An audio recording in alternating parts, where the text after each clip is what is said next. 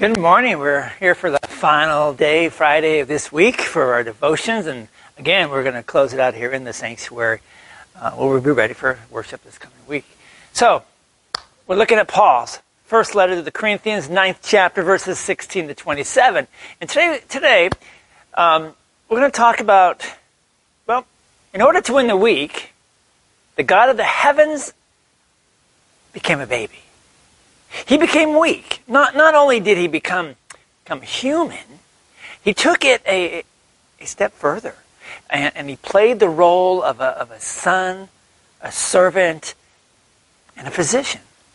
At the end and the climax of this slavery that he put himself under, Jesus took the ultimate step of weakness when he became not only man, but sinful man on the cross. Jesus experienced the ultimate weakness in experiencing death and the wrath of God on that tree.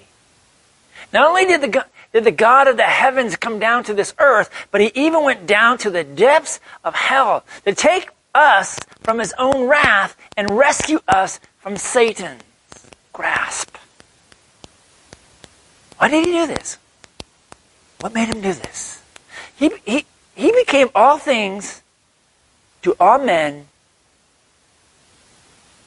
so by all possible means he might save some. Jesus didn't have to do these things. He was perfectly righteous and holy in heaven. He didn't need us there. Yet, in his grace, and in his mercy, Jesus wanted us there with him. So he became weak in order to win the weak. It is that weakness of the cross that makes us sit in humble awe and gratitude. You see, God gave up all of his rights, all of his strength, just to make you and me strong. Now, we see a world of weak slaves throughout our society, don't we? We see young men and young women who have no set of rules and are living by whatever their bodies tell them to do. We see slaves of guilt and slaves of depravity. We are living among the brothers of the rich man. Remember we talked about that on Monday. People who are blind to the danger that they are in. While we, with our eyes of faith, see the eternal pathways of heaven and of hell. We see the danger of our friends, the dangers of our neighbors, and even the dangers of our enemies. That they're all in. We're not like Lazarus. We can still talk to them. We can still make the effort. Oh, most certainly it will take time. It will take time. Time to get to know somebody you never met. So that you can gain the trust to tell them about Christ. It may take money. Money to send missionaries out into the world. To places where you and I can't go. It may take risk. The willingness to try and to say something, even if you're afraid of saying the wrong thing. It may take courage, opening up the possibility of being laughed at or ridiculed. Every situation is different, and so in every opportunity, so is every opportunity. No matter what situation that you have, just say in your mind, whatever it takes, God. Could you say that right now? Whatever it takes, God. Whatever it takes, beat me, humble me, ridicule me, make me weak, do what you want. Compel me with Christ to spread the light of Christ and save as many souls as possible. Paul gives us the awesome example of Christ can do through and with someone. The point of this week's devotion, however, is not to say, Lord, make me like Paul. You and I are not Paul. You and I have been given the same Holy Spirit and the same forgiveness that Paul was given. Your situation and my situation is completely unique and different from Paul's. God hasn't called you to spread the gospel in Asia. Or maybe he has. But you do have your own circle of family and friends to witness to right here, right where you're at.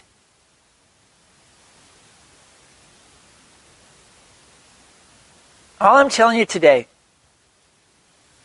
is first and foremost, focus on the gospel. Remember always that you are forgiven and that Christ died for you. Ask God for the courage and the zeal to say to God, whatever it takes, Lord, whatever it takes, I'm here to serve. I want others to know about Christ. You may not win thousands or even hundreds to Christ. But even if the Holy Spirit brings one, just one convert through your service, it will be worth the effort. Trust me on that one. The possibility of seeing one more person in heaven is all the compulsion I believe we need